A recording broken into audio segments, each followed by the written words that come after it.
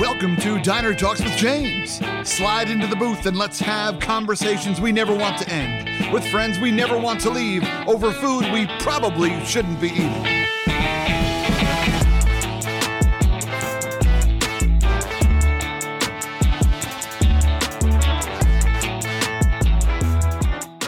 My friends, welcome to another episode of Diner Talks with James. I'm James, and I'm pumped to be here kicking it with y'all. How you doing today, my friends? I was just down south this past weekend, and I got to meet people from Waffle House. They were talking about internships and job opportunities and stuff like that. And I went up to the booth and I fangirled hard, y'all. We got a great conversation. I told them about the podcast. They gave me an email address to reach out to tell them about the podcast. I have no idea what comes from that. Even if it's a free waffle, it will have been worth it. But I just want to let you know, that's how committed I am to diners, y'all. We out here.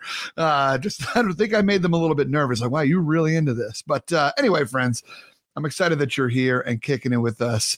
I'm excited for you also to meet who I got coming out in just a hot second. My man, Joe Mull, Pittsburgh native, holding it down with the black and yellow, black and yellow, black and yellow, black and yellow. He has become a very dear friend of mine, and I look up to him in many ways, and I'm just excited for you all to get to kick it with him and hear his grace and his brilliance and his great jokes. He's a speaker. He writes about commitment in the workplace.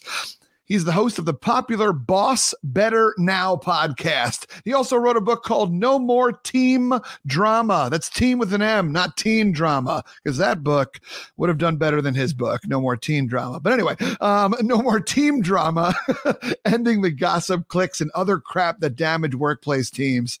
He's a father of three. I've met all three of them, and I like all three of them. He's a huge Disney fan and is woken up every morning by a needy but loving Dalmatian, Flash. Flash is quite the ball of energy and quite the pooch. I'm excited to bring out right now my man, Joe Mull. James, my friend, I'm so excited to be here with you. Thank you for having me. Welcome to the diner, man. Thanks for squeaking into the booth. Listen, I have watched you have such an impressive array of guests on this show. And now that I am here, it is clear that this program has taken a huge step back. So I'm sorry that you've had to kind of reach deep into the well for me, but I'm just excited to brag that I'm in the company of the others who have been here. Thanks for having me. Bingo. The little things we do for each other. I love it, man. Thank you so much for hanging out with me, Joe. It's been, you and I have known each other now for only about 2 years, maybe. I think we're coming up on 2 years. And so I'm slowly getting to know you. I had the opportunity to come out and stay with your family and the just outside of Pittsburgh, and it's just been such a joy, brother, such a joy. I'm excited that this friendship has happened to my life. Oh, man, likewise. When you meet somebody and you just kind of instantly connect with who they are at their core and with their personality, their sense of humor, and their energy. And, I think our mutual friends, Christine and Tammy, were the ones who connected us, shared friends in the speaking world. And they were kind of like, how do you all not know each other? And then boom, we found ourselves in a storytelling group together, and the bromance began. The bromance began. We found out just how deep the rabbit hole goes with how our paths have aligned as well. But Joe, this show is called Diner Talks. We can get to all that stuff later. But this show is called Diner Talks. And so I need to know, brother, this past weekend I was down in Atlanta and I got an opportunity, as you heard, I got to meet with some Waffle House folks. And then I naturally went to a Waffle House as well, because the All-Star Special is always calling my name. And but I'm wondering for you, do you have, or maybe in your past life, had a late night guilty pleasure move? Is there a spot that you like to go to? Is there a typical order for you? Got you. Well, first of all, Waffle House is a required stop if I'm going to a town that has one. Because in Western Pennsylvania, there's one. It's a bit of a haul for me to get there. So my wife and I, for years, when we would travel, if we were driving to the beach for the summer or something like that, or like for a summer vacation, we see a Waffle House, we are pulling over, right? I am a scattered, smothered, and covered brother. Okay, we are Waffle House devotees. So I would have been fanboying out probably just as much as you did. So completely get that. In terms of the late night order, though, I'm much more a like stay at home late night snacker, and spent a lot of years as quite the ice cream connoisseur. And I'm going to tell you what, after years of experimentation and study, is the single greatest pint of ice cream you can get your hands on. It is Ben & Jerry's salted caramel core.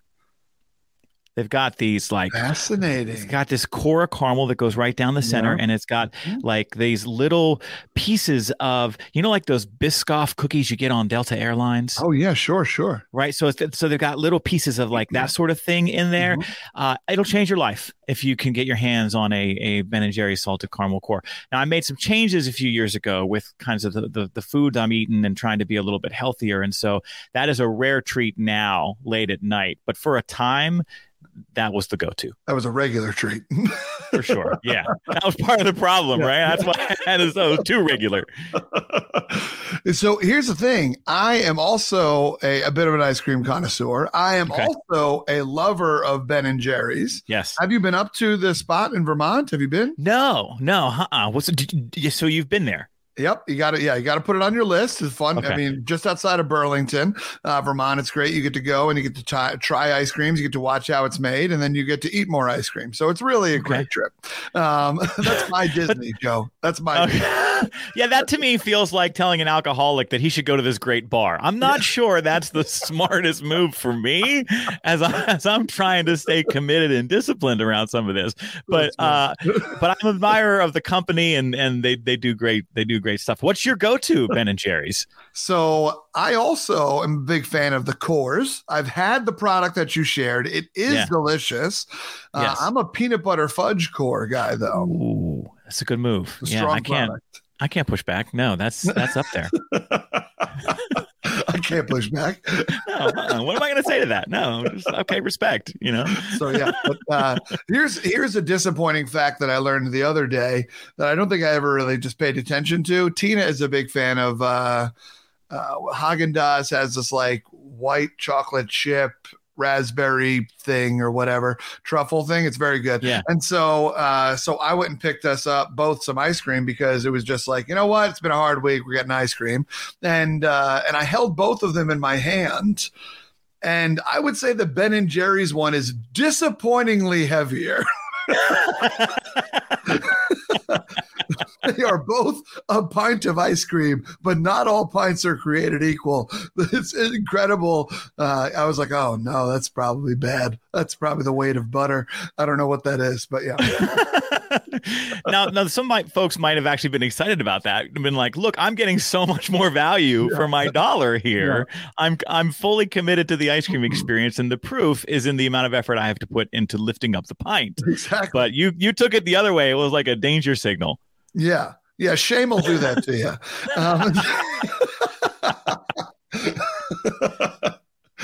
I love it, brother. I love it. Well, that's fair. I'm glad a fellow ice cream lover in the diner here. That's great, dude. So now you are born and raised in Western Pennsylvania, correct? I was raised in Pennsylvania, first in central Pennsylvania up until about 12 years old. Okay. Then when my parents split, both sides of my family go back a couple generations in Pittsburgh. So when my parents split around 12, we moved back to Western Pennsylvania. And so I grew up outside of Pittsburgh in all of those kind of middle school and high school formative years. But I was actually born in Frankfurt, Germany. My dad was in the Army, and my mom was over there with him, and I was in her belly, and so that meant I was over there too. And when the time came for me to make my entrance, I actually was born on the Army base. in Frankfurt, Germany, which was not planned and not supposed to be allowed. But that is a thing that happened because when mom went into labor, dad was like, we're doing this here. And that's all there is to it. And so I was born in Frankfurt, Germany. And I think they brought me home back here to the States when I was like 9 months old. Yeah. I spent most of the rest of the formative years in PA. Wow. Now, does that mean, I don't know how this works. Does that mean you could apply for German citizenship? Or no, because it was on an army base? Well, so here's what my understanding of it is. This may have no accuracy to it whatsoever. So, people listening, if you take this as gospel, like do a Google search, people. But my understanding of it is that I had a right to claim dual citizenship until I was 18. And then after 18, if I wanted to continue with German citizenship, I would have had to declare it. And I don't know that I would have been allowed to maintain dual citizenship. But the only thing that's different for me is that my birth certificate actually says certificate of U.S. birth abroad. Fascinating. Yeah. I was always the kid in social studies class. They were like, wait, does that mean you can be president? Yep. And I was like, I'm not going to lie, I was thinking of it. Yeah, no, my understanding is that I can. Yeah, that because I was a U.S. citizen to U.S. parents born abroad, that I would still qualify. I don't think you actually have to be born on U.S. land as long as you have that U.S. citizenship. Here again, not an expert. Check out the Google for more information. Well, when you run for president, don't all that stuff will get drug up and it'll be a hot mess for you. And, good luck with that part of it. I believe you though, Joe. I believe that you're a citizen. Thank you. I will get you my long form birth certificate if you need it at some point. Perfect. Sounds good. Yeah. This is the start of your campaign, right? That's right. I'm here to make a special announcement, James. Yeah. 2044. Here we go. Do you ever have it? Would you ever have a desire to do that? Because not in a million years would I ever have a desire to do that. Like, I'm politically involved and I care about a lot of that stuff. But the idea of actually trying to vie for public office in that way, like, no, I couldn't imagine doing it.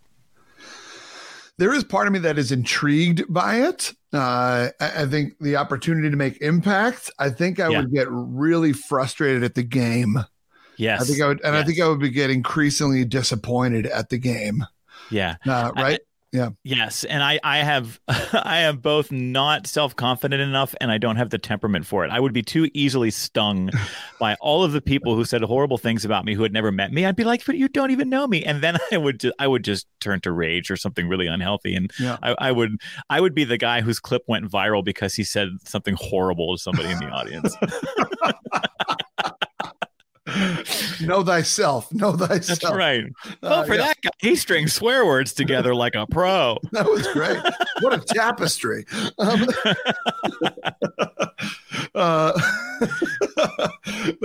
That's awesome. Yeah, I love that. That's a Christmas Story callback, by the way. I understand. I got it. There yeah, you go. I'm with you. That's yeah.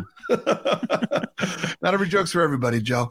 That one was for me though, and I appreciate it. You're right. Yeah, I think it kind of goes back to the same thing as why I enjoy being self-employed. Right? Like I think I'm just better at being self-employed than I am better at having a boss. So I think it goes back to something, it would strike a similar nerve to me. Yeah. Yeah. I remember someone told me when I started my business that the beauty of being self-employed is not only do you get to decide what you want to do and when you want to do it, you get to decide who you do it with. And that has proven to be probably the most valuable aspect of being self-employed because, like one of the core values that we set up in my business was joy. And we have turned away business just because we learned quickly that, the folks we were working with weren't bringing the joy. And so, life is too short to be miserable at work. Yep. That's a big part of what I ended up talking about on stages, but it's a core part of how I like to operate too. And I think if you try to go into elected office, you got to represent everybody. And there's a whole lot of not joy in that. Yeah. Yeah, for sure. Yeah, I agree with you. My dad is convinced that I will run for something one day, which is intriguing. Really? Yeah, he thinks I will. I could totally see that though. Yeah. Yeah, we'll see. I mean, at some point in time, I mean, I'm not completely opposed to it. I'm not there yet. I think there's also a huge part of me that's like, well, I didn't go to law school and I didn't go here. I think I'm also like a do it right or not do it at all kind of guy. So I probably wouldn't just be like, oh, it's so nice that I'm helping to run this small town. I'd be like, I need to run the biggest city, right? Like that's kind of the way I go, right? It's a sad but true fact about me that I'm working on discovering what enough means in my own life. But I feel like now that you've mentioned this on the podcast, then now you can be recruited. Like there's some mid to large size cities who would really benefit from somebody like you at the helm. So like Portland, give my man a call here because he can help. All right. So go online, check him out, and then start to like a grassroots campaign to recruit James to come to your city. Like Charleston, South Carolina, where are you at? Like this is the guy. Get you a James. That's right. I love it. So Ohio's calling, James. Sorry. Yeah, right. Exactly. Yeah, maybe we'll start with Denison. So Joe, born in Frankfort, raised in Central PA. What was a young Joe Mull like? What were you interested in? What were some of your passions? What did you want to be when you grew up? Oh man. The two words that spring to mind, when I was young, I was small and smart. I liked school. I liked learning. I liked my teachers. I didn't mind doing homework. Like for a lot of years, that was just who I was. And like small and smart is a pretty lethal combination in the 80s when there's no anti-bullying programs to help kids not be cruel. And so I had a hard time actually. And so my favorite pastimes in my formative years were evading ridicule and trying not to get made fun of, right? I ended up, though, kind of finding a home in the arts, in music and theater, and I think where a lot of kids end up, right? Who maybe are looking for a way to be themselves and to connect, and it ended up leading to me getting a degree in music. Not to jump ahead a few years in your line of questioning there, but all those things are kind of tied together. But that's what I think of when asked about those formative years. Yeah.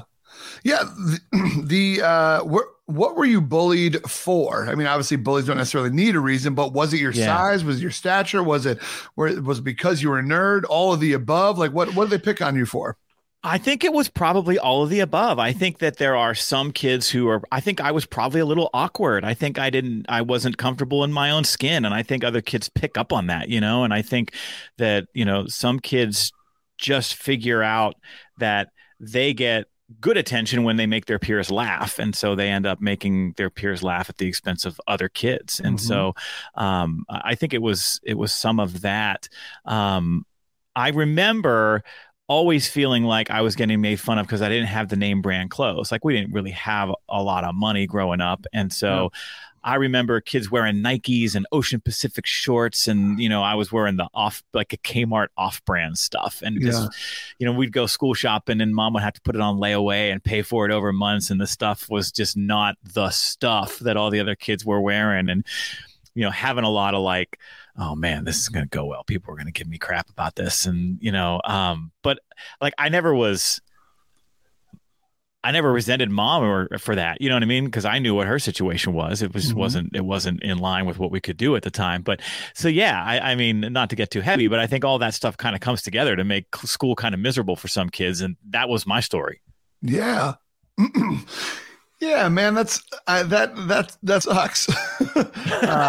My mom, my parents weren't necessarily big name brand buyers either, but I wouldn't say that not because we didn't have the means. I just don't think that's not the way my mom was raised and whatnot. So I'm not going to say our situations were the same, but that's kind of just the way my mom rolled, right? Like my mom's a couponer, and like to this day, like still a couponer, heavy. Yeah. And and so but I'm wondering, for some of those that bully period, like that's where we start to form our self-esteem, right? Like for me, that's when I was a slightly larger kid, and I was always tall, and then in middle school, like my weight caught up to my height, and then I kind of just kept growing the same size all the way up. So I've always kind of just been this, refrigerator of a man, and so, but that's where a lot of my self-esteem stuff came around, my weight and whatnot. And then that was exacerbated by my father a little bit, and just passive aggressive comments that were made, and stuff like that. And so, a lot of that stuff sticks with us. I'm wondering for you, is there anything for you that's stuck? Like, are there still like some of those inner demons that you fight from that period? Absolutely. I'm very aware of probably giving too much credence to what other people think, or maybe more importantly, what other people might think. I find myself having like this. There's several of me. God, there's something to unpack there too. Man, tune in next week for my interview with the other Joe Mull's other personality. Her name is Stella. She's an 82-year-old woman, and she resides back here behind my frontal lobe. She's a boss. She's a boss. I think it's interesting. I see some good and some bad that has come of it. I've learned to be a kind of social chameleon. I have learned how to kind of adjust my style, my tone, my personality to kind of blend into whatever the room dictates or whatever's happening in the group.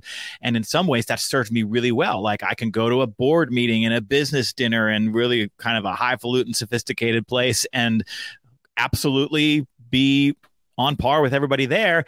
And then I can also go to whatever is the opposite of that and hang too, So in terms of being able to like flex my style and meet people where they are, like that has been, I think, a part of it. And on the other side, though, it's sort of this quest for your authentic self that I think even into my 40s now, I'm still figuring out, especially when you then go out into the world and you build a brand around your name and you get on stage and you start to build this kind of collective idea of the work you want to do and people want to follow you and tune into you. And it's like, wow, if I don't come to this with authenticity, then that is really selling both myself short and the people who are, spending their time trying to listen to what I might have to say.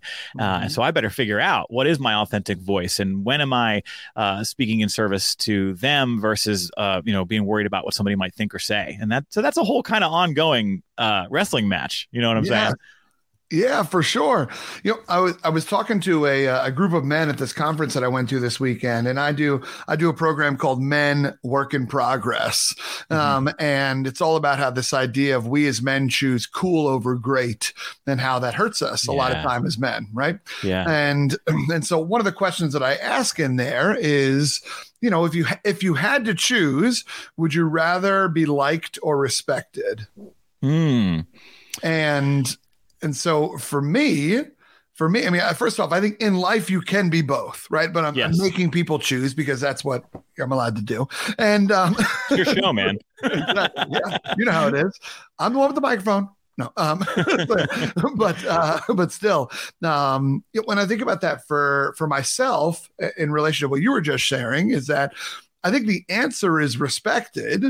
But all of my actions, the way I carry myself, the way I ask, the way I ask others, the way I let them influence me, all of my actions point towards liked. Yes. And I don't always love that about myself, but I have a deep desire to be liked. I tend to get a lot of opinions from a lot of people some who are great and some who I don't need to be getting their opinions for before I make a move. And so I think there's a lot in there for me that's kind of similar, it sounds like, to you, just as far as the way that we let the moment or who's around us or I don't know how we'll potentially be looked at influence our actual decision. And I think that the answer to the question is like every other question. The answer is probably, well, it depends. I think there are some times when maybe the circumstances require you to be liked very quickly in order to then be able to do the work that would lead somebody to respect you. From a speaking perspective, we all know what all the data says about how quickly people form opinions of you when they look at you on stage. And I need them to like me in the first few seconds so that the rest of the thing we're going to do together here for the next 60 minutes is going to work. Yep. And so there's a certain amount of stagecraft that comes with that. And that's intentionally choosing, I think, liked before respective, and thinking of it more as, I guess, a process. What's interesting is when you asked the question, what popped into my head is this kind of baseball boys club that exists in my community. So my son plays ball, plays soccer and baseball, and he loves both of them.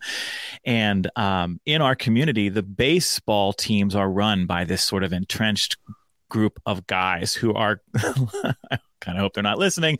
They're very clearly vicariously living the ball player dream through their kids' lives a little bit. Yeah. And it's a very sort of insular culture. But what I figured out very quickly is if I'm not liked, then like the teams that my kid gets to be on and the amount of playing time he gets suffers. And that sucks. Like that is just not the way it should be and not the way that it should work. But that's the reality of it in this community. And so I've had to kind of play a part for a couple of years, went around some of these guys, and, some of them drive me crazy. And I've come home and said to my wife, like, why do I care what these guys think? They're the worst, Yeah. But it's in sort of service to Miles, and knowing that, like, hey, he wants to try playing in the infield this year, and he's clearly got the chops to do it. And I don't want to be that dad, like, in the coach's ear, like, hey, you got to play him in the infield, because that's not how it works either. Yep. But there is clearly a certain amount of favoritism that gets played among some of those kids and the teams that they get put on based on the relationships the parents have with each other and the coaches have with the parents. And so in that kind of circumstance, the answer is it depends. And liked matters. Yeah. Yeah, ain't that the truth? And you use the term social chameleon. That's actually something I've called myself before. There's actually a piece of my book where I kind of talk about how I wrote this book about authenticity and leadership and stuff like that. And I write about it, be like, does that mean I'm not authentic? Right? Does that mean I'm like, like you're real deep into some of that kind of stuff of like, yes, just because I can play the game and I can change who I am. I mean, does that mean that I'm all of a sudden not authentic? And I think for me, it comes down to values, right? Like in those conversations with those other baseball fathers in your case, or baseball parents in your case, right? It's not like you're compromising your values or anything like that, right? It's not like, all right, all the guys are going in the outfield and doing lines of Coke before the game, right? All right, well, I got to do it because Miles has got to play, right? Like, it's not like that's what you're doing. Right. And so you're not compromising who you are at your core. Right. But it is fascinating, the ability to play in multiple arenas like you can, and like I believe I can. And that question of going home and falling asleep of like, okay, am I still authentic because I can do that? Yeah. Yeah. And here's the difference. So one of the coaches is famous for yelling at some of these kids, and he will from time to time say things like, you swing like a girl. He does this sort of gendered, sexist terminology. And it got to the point where I had to say something. And that's the difference for me is you have to do both. Like I couldn't lay my head on my pillow at night and watch him inject that into the minds of these kids. And the first couple times he did it, I said something to my son, pulled him aside and said, hey, that's not okay. Because I can think of at least 100 women right now who could kick his ass. And so we'd have these deeper conversations about where that comes from and how that's really unhealthy. And I'm thinking, okay, great. Like that's my duty to my son and the kind of person that I want to raise him to be. But then just like you said, where is the commitment to my values, force me to step into the discomfort of some of those conversations. And in the moment, like standing there at the fence at the ballpark being like, hey, come on, man. Like, you got a daughter standing back there. You can't be saying that garbage, and then having him kind of be like, oh, and maybe never been called out on it before. Yeah, I'm sure. But it's liked versus respected. And that values piece comes into play. Mm-hmm. Yes. Yeah, I completely agree. And we all know people because we've all been that person who doesn't say anything there, right? Yeah. It's like, well, I don't want to make waves. I don't want to Yep. make an awkward situation, or, who am I to call another grown ass adult out? But like, no, Right.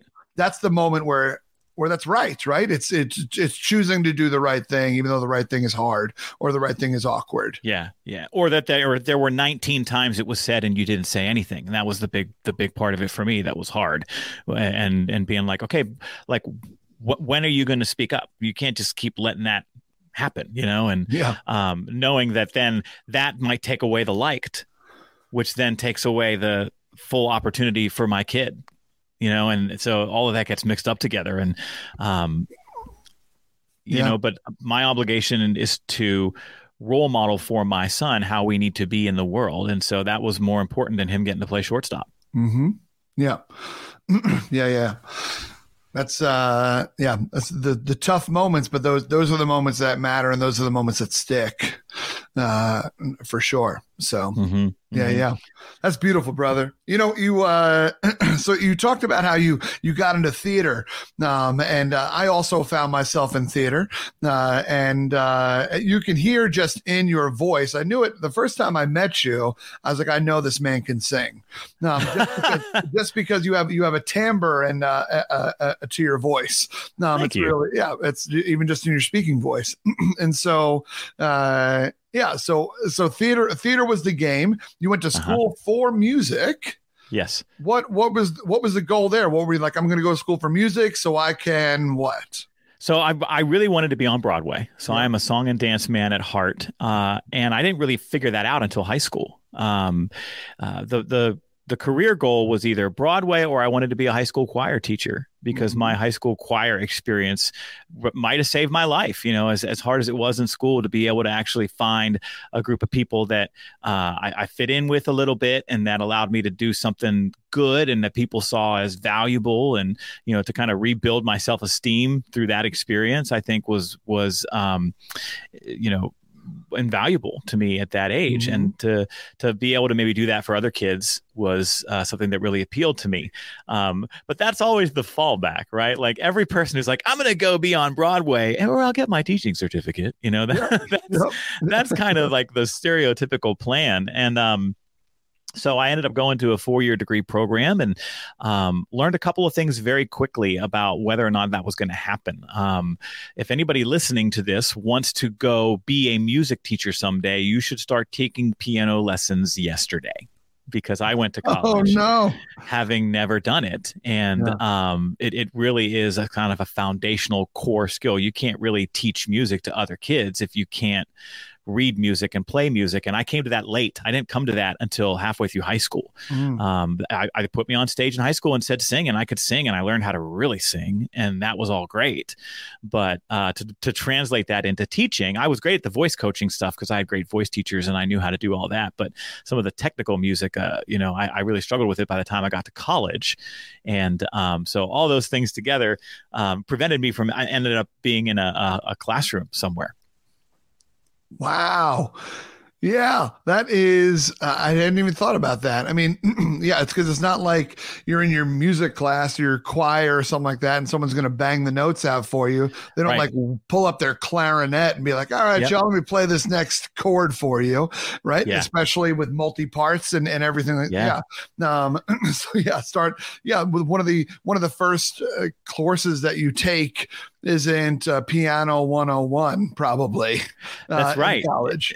It is. In college, if you're a voice major, you have to do piano classes for 4 years. Unless you've been playing for a while, then you can opt into lessons. But I get, my major was voice. And so I get asked, every couple of months by some other family that we'll meet who knows I have a degree in voice. And they'll say, oh, my daughter's thinking about majoring in that in college. What advice can you impart?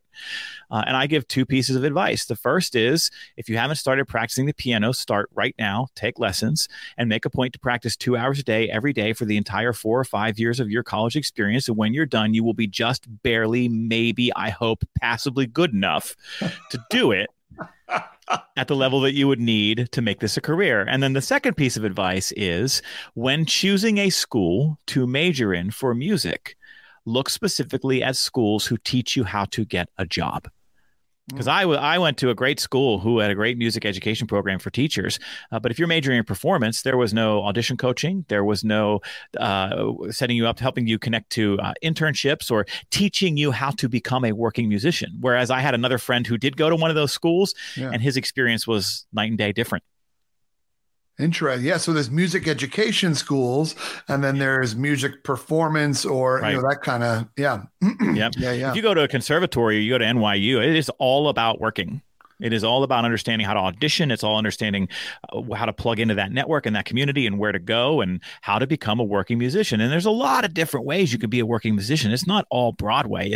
You can do studio work. You can do ensembles. There's so many different ways you can do it. But I didn't know that at 20, 21, 22, because I didn't get that in my program. Mm-hmm. And I don't mean to sound like I'm blaming them. I had a phenomenal experience, and I wouldn't change anything about it, because everything I ever did led me to where I'm at right now. And I'm super grateful to that. But if you are really wanting to make that your career, if you really want to make singing your career, that piece about auditioning and working has to be a part of the school piece. Yep. Yeah. For sure. I also, I wanted to be a marine biologist. And once I realized my GPA wasn't where it needed to be for me to be a marine biologist, I also was like, well, I guess I'll be a teacher. And I didn't have to learn the piano to do that, but there's a few less barriers to entry there. But still, it's interesting how I kind of had these grandiose visions of being a marine biologist on television, right? That's what I wanted to do. Yeah. And so there's always been this piece inside of me of that performer. Yes. I don't know if I told you this, but going to college, I chose between marine biology or theater. And I wound up choosing marine biology because I thought it would be smart to get a practical degree, right? Or a hard degree that I could, plant a flag in. And if I put myself where I needed to when I was later in life, then I could always do theater or do music or whatever. And so who knows if obviously I made the right choice for me because I am where I am today. But it's an interesting circuitous route to being a performer again, essentially, is what we do as speakers. Well, listen, my friend, it clearly makes you the only person qualified to write, produce, direct, and star in Jaws the musical. Yeah. Okay, this needs to happen. We got to combine this glorious marine biology passion with that theater background, my friend, and we need to put that on stage. I feel like it's part of your destiny. It's time. I think it is time. That's right. Jaws the musical, brought to you by the new mayor of Dayton, Ohio. At the Dayton Public Theater. Leading with porpoise. I don't think the title has a lot of teeth in it. Yeah, exactly. All right. I think that's the end of the show for us. I don't think anybody's listening anymore. Thanks for never having me back. Yeah. Awesome. Thanks for deleting this podcast from your favorite. Joe, have the kids. No. So we're in school. We're taking the music route. We're thinking about being a teacher. Realize we don't know a lot about piano. And then we fast forward to where we are today, right? Where you are a professional speaker who talks about drama in the workplace, company culture, retention, et cetera, et cetera. And so obviously there were some steps in between there. A fun thing that you and I have in common is that we were both involved in college, and so involved that we wound up working at universities. No one goes to college with the idea of working at a college, maybe as a professor, but as far as working in the administration side, we worked in higher ed and student affairs and whatnot, developing student leaders, running residence halls, and the like. And I'm wondering for you, I don't know if it was during that period or if it was during a later job that you had. I know you worked in the healthcare industry for some time, but when did you start to develop your passion for leadership? It did probably start during my career in student affairs. So as you alluded to, when I finished my undergrad degree, because I didn't know how to get a job singing, I had done a whole lot of, student affairs-y stuff in undergrad, being an RA, being a fraternity president, all that stuff that most student affairs people do when they're undergrads.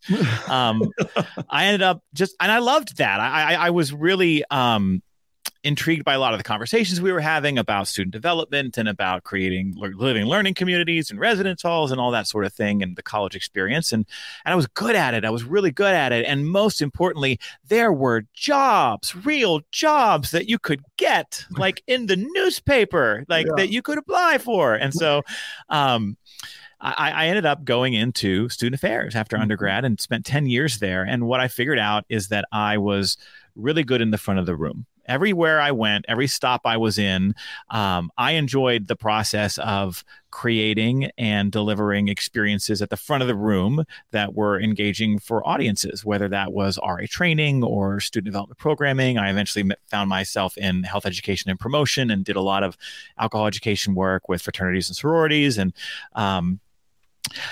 having to figure out how do you take a group of people who don't want to be there and turn a program into something that they go, oh, wow, I want to think differently about that. Yeah.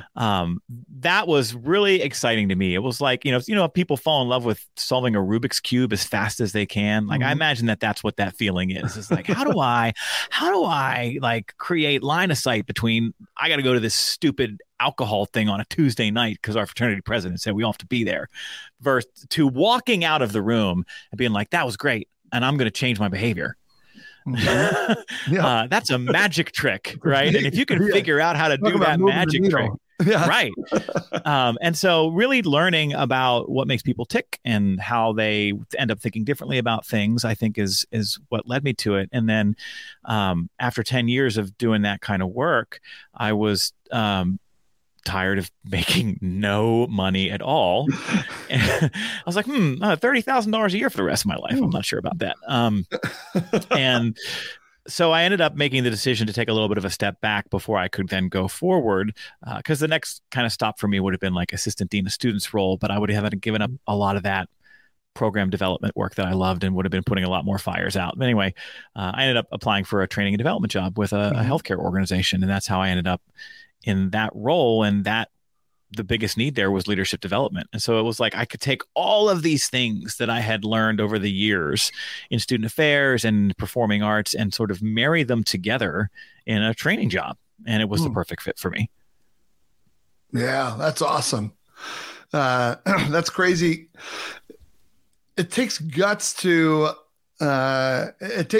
leave a job that is comfortable, one that you like. And yes, as most people in education, they get gaslit to, the saying that, well, you just got to appreciate what you have. And this is where we are. And this is right. It's a calling. It's a calling. Yeah, exactly. Yeah. No, the scariest word in higher education is opportunity. That's right. Yeah. This is going to be like, no, the bill collectors are calling. That's who's calling. Okay. Yeah. They also see an opportunity. But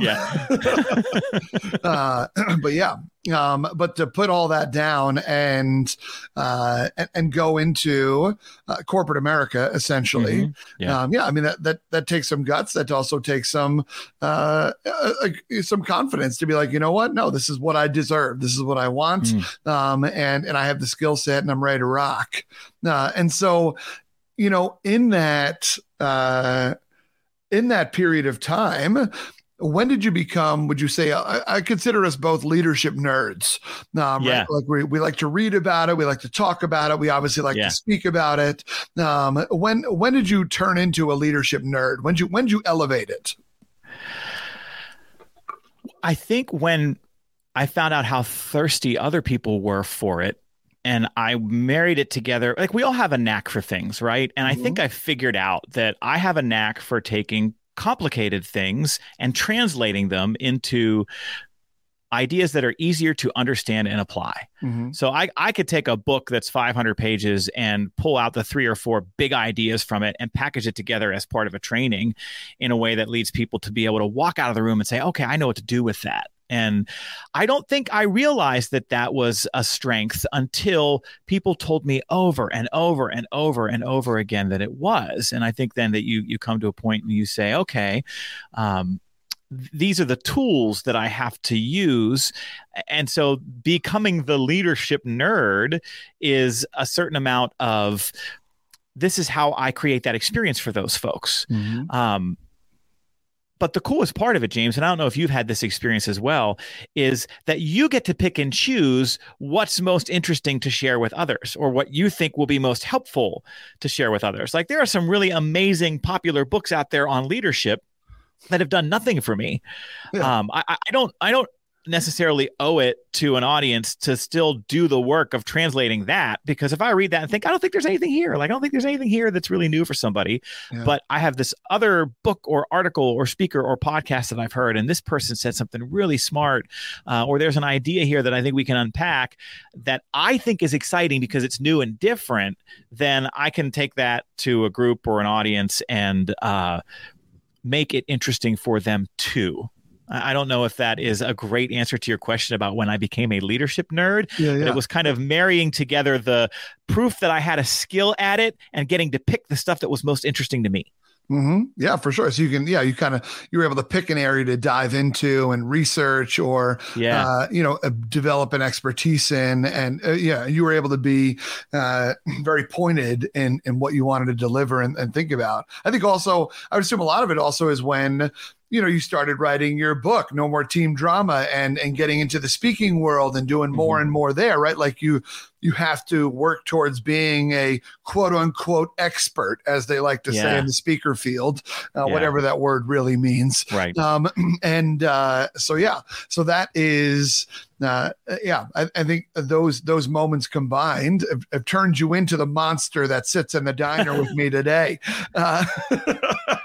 And the hardest part is when I came out of it from a training background, like as a trainer, I want to tell the whole story every time. And when I moved into more keynote speaking, I had a real learning curve to figure out how not to pack a 4-hour training into a 60-minute keynote. That's not the thing. It doesn't work that way.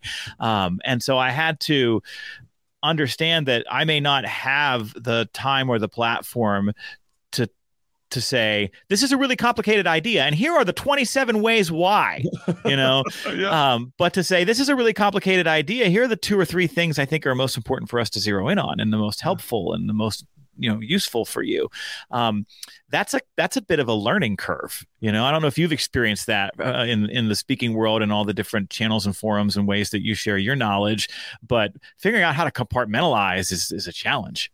Yes. Yeah, for sure. I think in general, something that I still struggle with is finding the balance of wanting to be an educator, and also but needing to be an entertainer. Yep. Yeah. Right. Yes. And finding that balance, and that is, and which audience needs what, right? Like the college market is happy for me to lean more towards the educator side, but it's been a learning curve for me to notice that when talking to adults, they're not necessarily always here for all that, right? Yeah. There's another way to connect, and they're kind of looking for like one really great nugget to take away, as opposed to a whole bunch of things to try. Yep. No doubt. I was thinking about Lin-Manuel Miranda, who we all know wrote Hamilton. Your friend and mine. We're pals, super tight. And in one of the books that has come out about, kind of documenting the writing process for Hamilton, he wrote a note to Stephen Sondheim, and basically asked him, hey, do I have to include all this stuff, or is it okay for me to pick and choose the parts of this story that I think are more interesting? And I guess Sondheim wrote back and basically said, hey man, it's your show, and you get to decide what you think is going to resonate the most with the audience. And again, I'm paraphrasing this from my memory, so please forgive me if the story is not exactly accurate, but that's the gist of it. And I think that's the balance between the educator and the entertainer that we need to strike, right? What is the balance that you want them to have when they're done? Is it 50-50? Is it that you wanted to fill your program with 75% deep substance and 25% entertainment? For me, it depends on the circumstance. It depends on who the audience is and what they're looking for, what the meeting planner says they want. And so I kind of move back and forth within those percentages to try to figure out what the right fit is, depending on the circumstance. Yep. Yeah, for sure. Sometimes I'll ask the meeting planner, like, hey, what's your ratio? What's your dream Yeah. ratio of this? Because I got stories and I also got facts or whatnot. And so, that's fascinating to think about for sure. It's been a lesson that I would say I'm still learning. Definitely. I just wrote a brand new keynote called "Do You Even Know Me? How Curiosity Creates Community and Loyalty." And that's what I'm learning about in that one, is that I'm just still trying to find the balance. So. I'm in the middle of that right now. I'm debuting a keynote in 3 days in front of, now it's a friendly audience. I spoke for them 2 years ago. It went very well. They've invited me back. So that's a little different than when you're going in someplace cold. And so it's a good spot for me to test drive this new keynote. And twice as I've gone through the writing process, I've had to step back and say, okay, there's a little bit too much sort of entertainment on the front end and actually a little bit too much training and subject matter depth on the back end. How do I mix them and blend them together? And it's an art form that takes a lot of kind of constant tweaking. You don't write it once, do it and say, okay, now it's done, set it and forget it. Yeah. Yeah, exactly. So, Joe, you have spent, a lot of your speaking career focused on drama, and trying to stop drama in the workplace, and as a vehicle, stopping drama as a vehicle to increase retention, improve company cultures, et cetera, et cetera. Why did that become an area that you wanted to plant your flag? Yeah, it was identified as the most necessary thing by the leaders I was working with. So when I first went out on my own and started my business, I was doing a lot of traditional leadership development training and translating a lot of the research in employee engagement into like, here's what leaders need to do to create the conditions at work for people to thrive. And that's still really the center of what I do every day. But when I would get into these training environments and when I would talk with leaders all over the country, and I would break down these 6 or 7 conditions that we need to create for people to be at their best every day. We would always come back to this idea of fostering group cohesion and team spirit. And leaders were pointing at that and saying, that's the hardest one. Because what do I do with folks who sabotage? And what do I do with those toxic people? And then when we would put it in the language of the employee engagement space, we talk about actively disengaged employees. And what do I do with those folks? And so I ended up finding that in longer form training environments, I was spending more and more time talking about that. And so it was just the next thing. It was, okay, well, this is the next thing that we need to help people with. And so I went away and started it didn't literally go away, but I found a hole in the woods. That's right. I rented a chalet on the top of the mountain and wore monk clothing for 6 years. And I emerged with my book. No, I went to a cabin in the woods for a week, though, to get it off the ground.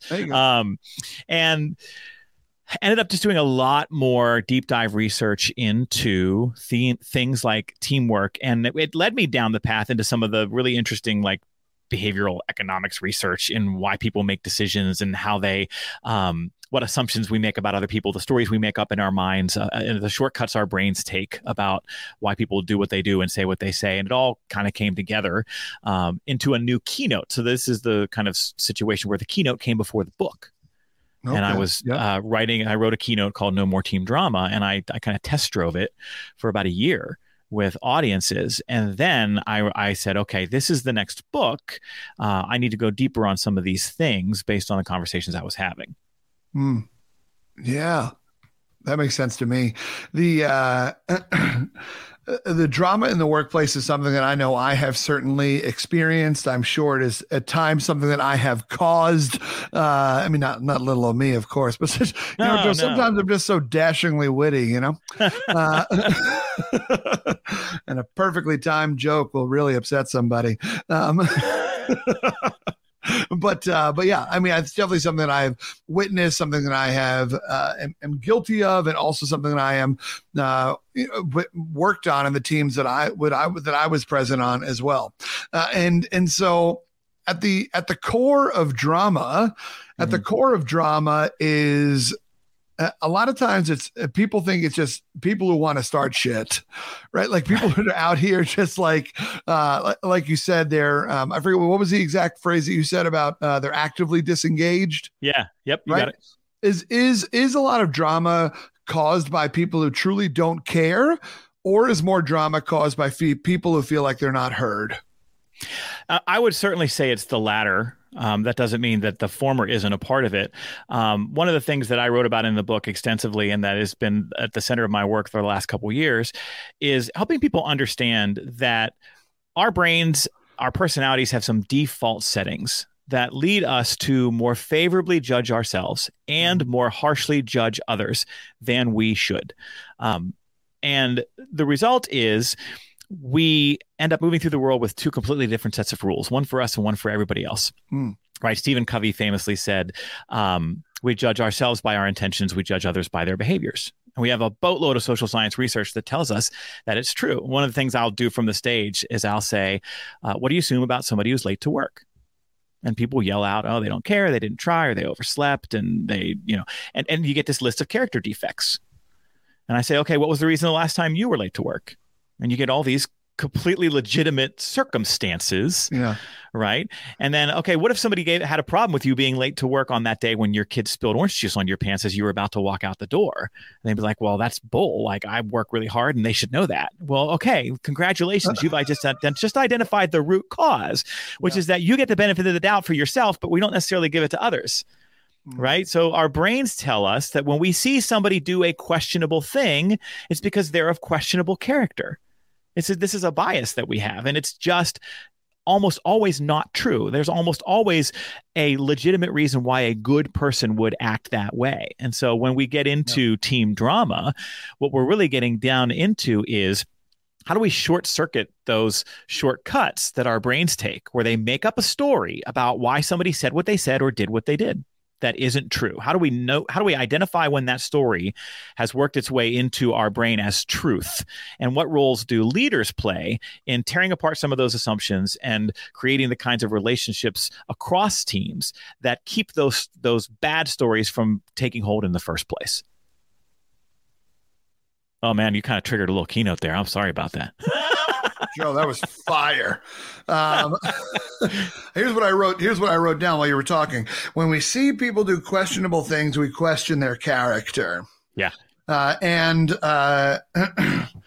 that's real. Like, I mean, that Covey quote is powerful. We judge ourselves by our intentions. We judge other people by their behaviors. I know I'm paraphrasing a little bit there, but yeah, no, you got it. Oh, nailed it. Oh, I'm a man. You did. That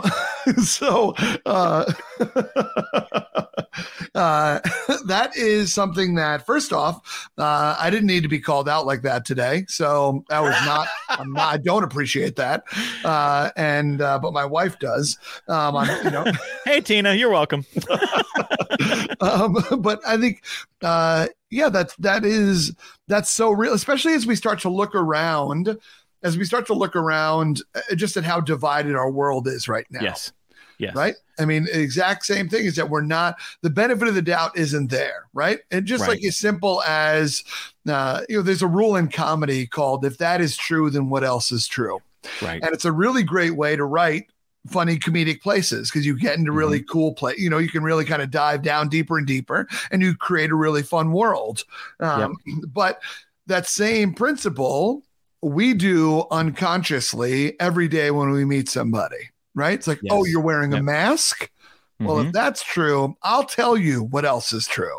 Oh, you're not wearing a mask? Well, if that's true, I'll tell you what else is true, right? Oh, you're vaccinated or you're not vaccinated. Oh, you voted here. Oh, you voted there. Oh, your favorite color is red and you wear red hats. Let me tell you about that. Right? Like, look, I'm a Red Wings fan. But yeah. And so, but still, right? Like the rabbit hole goes deep very quickly when assumptions are the one driving the train. And so, well, can I follow up on that for a second? Because then what happens next is, and this is the reason that team drama takes hold in a lot of groups, large and small, is that we take that assumption, which we perceive as the right story, and we seek out validation for it. So, I talk about in the program, I talk about drama triangles, which is that, if you are bothered by something that somebody says or does at work, do you go to that person and say, hey, this really bothered me and I had a reaction and I think we should sit down and talk about it like adults? No, that does not happen like anywhere. What we do is we go to another. And we say, hey, do you believe that so-and-so did this or did that, or, is wearing that mask? And we are waiting for that person to look left and look right and then say, I know, right? And we will seek out the comfort of validation because it's easier than stepping into the discomfort of confrontation. Mm-hmm. And that's why we then create gossip and we create infighting and we have all of these kinds of cliquish behavior because we constantly seek out validation of our first reaction opinions because that feels good, right? It feels good to be told not only that we are right, but that we are righteous. Right. So we seek out people to tell us that we have a right to feel offended in that way, because now that gives me permission to experience contempt for the other person. And so we now created the seeds for all of this conflict and this drama, and we allow these unhealthy patterns of conflict to emerge.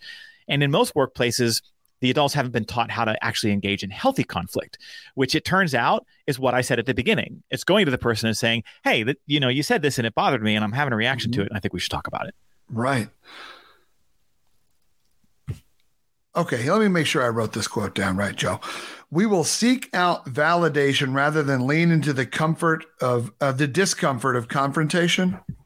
Pretty close. We seek out the comfort of validation rather than step into the discomfort of confrontation. The comfort of validation. Yeah. Great. And we do it every day, right? Like if your neighbor does something weird, and you've had other conversations with a different neighbor about the weirdo across the way. Yep. The next time that neighbor does something weird, you're going to the neighbor and being like, yeah, guess what he did again. Yeah. And you're waiting for that person to say, I know. Mm-hmm. Then, that's easier and more comforting than it is to go across the street and be like, hey man, what gives? This is not working for me. Yes. Yeah, I completely agree. I mean, we do that. You see it anytime somebody's getting ready to have an argument with somebody also, rather than anytime someone's ready to potentially go through a breakup, is that they're waiting for this other person to validate the things that are pissing them off, right? And they're not watching for anything good they do or anything good they say. They're just waiting for you to be like, oh, see, there it is. There it was again. You did it. I told you, right? Or I knew it. And we're building our own walls and our own arguments that we then, like you say, go talk to somebody else for validation rather than having confrontation. And this also leads into like the deeper level of drama that I wanted to connect with you on is the power of groupthink. Yes. Which is, when drama really does start to, it's a virus, right? It spreads, and it turns into groupthink. And, a groupthink is a pretty dangerous thing, right? I do a decent amount of work with fraternity men, right? And you just need to turn on the news to learn what groupthink does to fraternity men. None of those people set out to hurt anybody that night, right? But that's what happened, right? And I mean, I know this. It's not just fraternity men. Like I do dumb stuff with my friends all the time, right? Like I have a street sign from my hometown on my garage, right? It just is what it is, Joe. So now you can't be mayor, you thief. Sorry. No. It's on public record, right? But like groupthink makes us do some dumb things and also makes us not listen. It makes us not rational, or whatnot, or we just don't pause. So I'm wondering, how do you start to combat groupthink in some of these teams? Yeah. So at one level, we have to know what our values are. And, in teams where there is persistent drama, I liken it to having weeds in the garden. Mm-hmm. You know that there is no amount of fertilizer and oxygen and CO2 exchange and water and pruning that is going to convert the weed into a begonia. because it's a weed. And so one of the things that we have a responsibility to do as leaders is when we identify those actively disengaged in teams, those people who create and thrive on drama, those folks who have shown us over and over and over again who they are. I'm not talking about somebody who has a bad day. I'm talking about somebody who consistently over time has established themselves as having a legacy of this kind of behavior.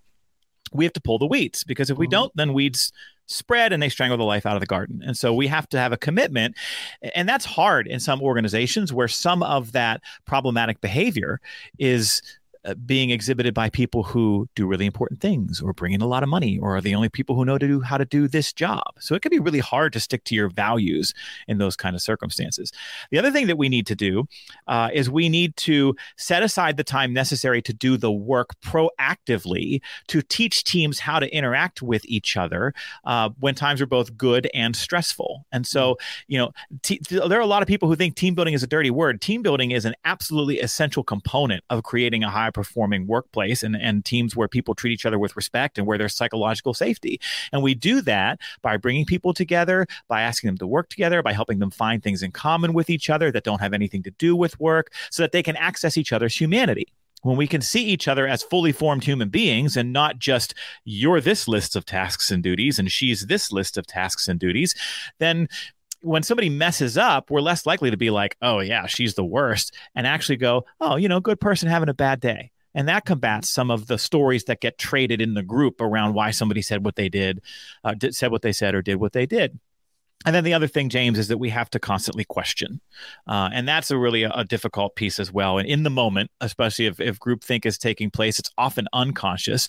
But if when we're doing the work proactively, we actually deconstruct the decisions we made previously, it helps us get better at deconstructing them in the moment. And so that's a big part, I think, too, of learning how to create a workplace where people don't always fall victim to the demons that whisper in their ears and make up the stories about why other people do what they do, but instead listen to the better angels of their personalities and say, okay, yeah, I'm going to assume good intent here. That's a good person having a bad day. Let me see if I can show up differently. Yeah. Yeah, it's so funny because that sounds great. And I agree with you. And I also know that we as humans are quick to do things because we feel like our safety or our comfort is potentially under siege. And so we're not as quick to give the benefit of the doubt, right? I mean, it's something that a conversation I had with Tina a bunch of times where she's like, I don't understand why you reacted that way. Where was the benefit of the doubt? And I was like, shit, you're right. Yep. Right. Like, I don't know what it was about that moment, but like there was part of me that made me react this way. And I didn't think about both sides of the coin. And so that's something that is such a powerful term that you truly need to be trained into, like you said, through culture, company culture work and team building and stuff like that into thinking, which is why Go ahead, Joe. I was going to say, and it's against human nature. When you look at all of this research that's been done in terms of our different levels of thinking and how we respond emotionally versus contemplatively to things, our default setting is to jump to conclusions and is to make up those stories. And so honestly, this is the learning how to play the piano conversation. Right? If you want to have these skills, you've got to show up and practice it every day. And so you have to practice assuming good intent all the time. Leaders have to take ownership of that on their teams and say, I am going to force my teams to go through these actions in order to become better at it over time on their own. So every single time a member of my team comes into my office to say, so-and-so did this and, they don't care or they don't try, that leader's got to say, okay, hold on, time out. That might be true, but what else might be true? What if there was a perfectly good reason for that person showing up that way? What might it be? And that takes work. That takes a commitment, and that could be exhausting. But the more we have those conversations day after day after day after day, then it's like putting a little deposit into the piggy bank of teamwork, because eventually it pays off with big savings and much more capital in that area over time. Yeah, that's what I love about what you said is that, team building it's something that we're working on good communication and bad communication, right? Like how do we talk to each other in good times and in stressful times? I appreciated that, right? It's not like you don't go to couples you shouldn't go to couples counseling just when you're starting to be like, oh, what's going on here? Right. Like start going to couples counselor early because you want to build in the practice. So yeah, you gotta start learning piano before you go to school for music, which is ironic, but it is what it is, right? That's what it is. If you want to have those skills and you want to be able to I was going to really reach for a bad analogy, like make all the harmony work. But but if you want it to actually all come together in the way that, I would have wanted it to come together as a musician, you have to do those things. Yeah. Joe, I love that, brother. I appreciate you coming in here and dropping a little wisdom on them. That's awesome, man. No, it's cool to tap into your brain, right? It's funny because we are, our friendship is only growing, and it's got a really cool way to go. And I'm excited to continue to get it, to deepen it. And we talk about our work, but we don't necessarily talk about what we talk about in our work as speakers. Yeah. And it's just, it's cool to tap. We talk about the business more so than the kind of the philosophies and the ideas sometimes. Yeah, and all the research you did behind it and everything. So, yeah, man, it was really cool to hear you talk about it. So I appreciate you coming in here into the diner and just dropping a little bit on us, but also, talking to us a little bit about some of that stuff that we learned and the stories we started to write about ourselves because of what the bullies said and what, I appreciate you talking about it all with me, Joe. Thanks for being here, man. Hey, man, it's an honor. It's a pleasure. I'll come back anytime. I loved it. Anytime I get to spend time talking with you and just riffing and laughing, man, it's the best part of my day. So thanks for having me. I love it, Joe. Joe, let people know where can they find you if they want to learn a little bit more, man. You put a lot of great stuff up on LinkedIn and whatnot, but tell people a little bit more about how they can find you. Thank you, man. Probably the fastest, easiest way is just to go to bossbetternow.com. You can find our podcast that way. You can find our email newsletter that way. That's connected to our website. So bossbetternow.com. Bossbetternow.com. I love it. Joe, thanks for coming in, brother. It's always good to see your face, man. Likewise. Thanks, buddy. I appreciate you. Y'all, that was my time with Joe Mull. Woo! I tell you what, y'all. I got to work on my own drama skills over here because your boy needs to tighten up a little bit. But I am grateful for my time with him. What's funny is someone who seeks out a lot of validation and is someone who wants to be a people pleaser and accommodator. Now, those are sometimes dangerous drugs, both in how I push myself forward, what I believe I can do and what I am capable of and what I will allow myself to start. And so I really appreciated talking to Joe about a lot of that kind of stuff. And also just thinking about the way that I seek out sometimes that validation from others as opposed to leaning into maybe confrontation. Maybe that confrontation is with me and just being like, you got to make a decision. What do you want? What is your soul telling you? But also sometimes that confrontation of others as well, where it's important to stand up for ourselves and what we believe is right. So yeah, I don't know. I really like my time with Joe Mull. I hope you enjoyed kicking this with us, y'all. I haven't told you this in a while, but if possible, please leave a review on iTunes or wherever you listen to this podcast. It would mean the world. I'm enjoying keeping it going, y'all. It's been special kicking it with you. And until next time, my friends, keep punching small talk in the face by asking better questions. You all take care. Y'all, it was so much fun kicking it in the diner with you, and I would say our timing was right about perfect because I just finished the last few drops of my milkshake. Listen, y'all, you would do my self-esteem a huge favor if wherever you listen to podcasts, if you could leave a rating, if you could subscribe, if you could leave a comment, a review, anything like that. That is how we get this podcast into more people's ears. And if you want to stay in touch with the podcast elsewhere, we are Diner Talks with James on Instagram. Pretty original, huh? I agree. Also, if you want to hang out with me, just individually on more places, I am James T. Robo all over the internet. Y'all, I had a blast with you. I appreciate you. Take care and stay great.